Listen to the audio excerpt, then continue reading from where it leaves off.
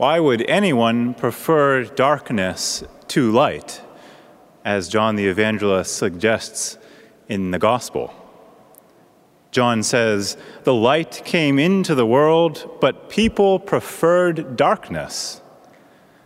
The implication here is that people refers not just to the notorious sinners of every age, but everyday people throughout daily life.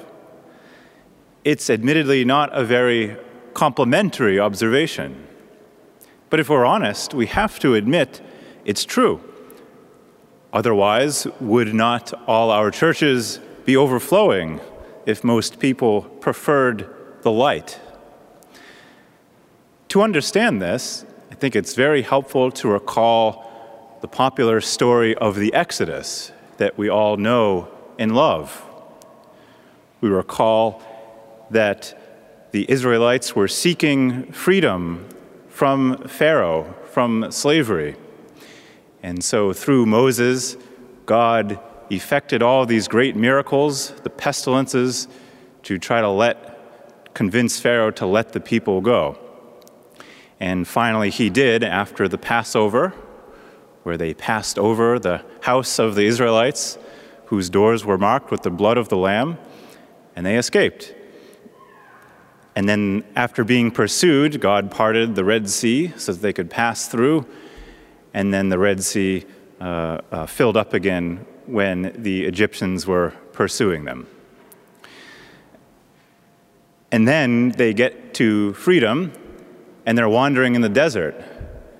And yet, after having witnessed the greatest miracles ever recorded of these great plagues and miracles being sent against Pharaoh, and then parting the Red Sea, living through that, being personally, physically saved by these incredible miracles, in no time, the Israelites started to grumble. When they got hungry, they started complaining to Moses, and they went so far as to say, "We were better off in slavery. We want to go back." And the problem is with this that the Israelites had not yet learned how to live in freedom. As they were wandering the desert, they learned firsthand that their newfound freedom meant that they would have to rely completely on God in a way they had not before, for their very bodily sustenance every day. In one sense, that can be harder to do because trusting in God requires daily conversion of the heart. And this is perhaps one of the deeper archetypal patterns behind the Exodus story, that if we want to live in freedom, interior freedom, that is, then something will be demanded of us, some conversion of heart, always involving picking up a cross and bringing to light all the hidden junk in our heart. And most people, according to St. John, are unwilling to do that hard work. And so without even realizing it, they continue to live in darkness.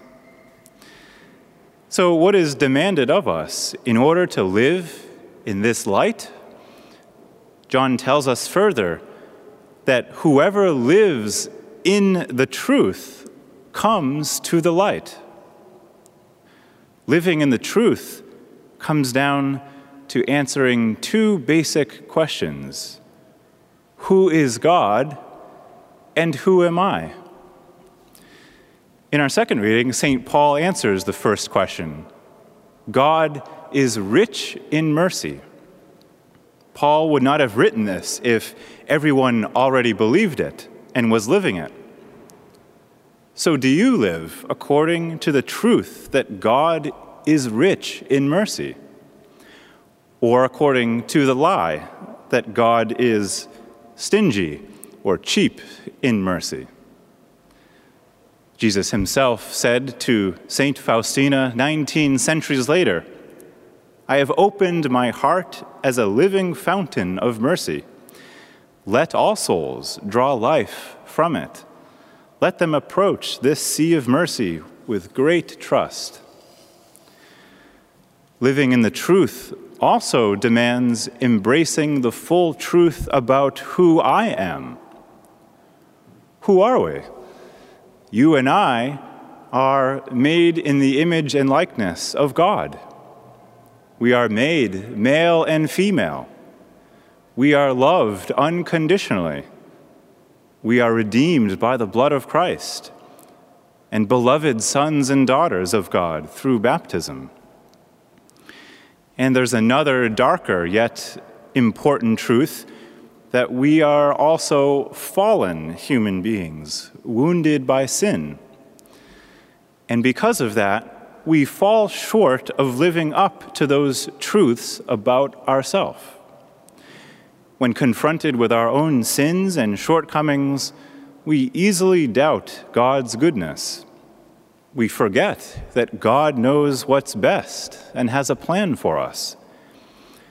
Sooner than we even realize, we start to embrace lies and falsehoods, like God cannot forgive me, God cannot help me, I'm not good enough, and so forth.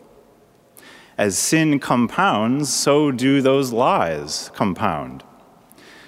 St. Augustine famously described sin as being curved inward on oneself. Incurvatus se, he said in Latin.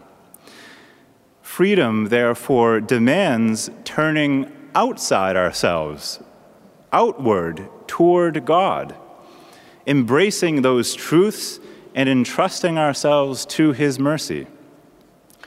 It is a daily task of conversion that at times feels easier to avoid.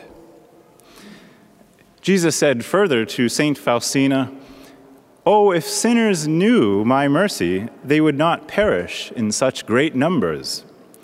Tell sinful souls not to be afraid to approach me."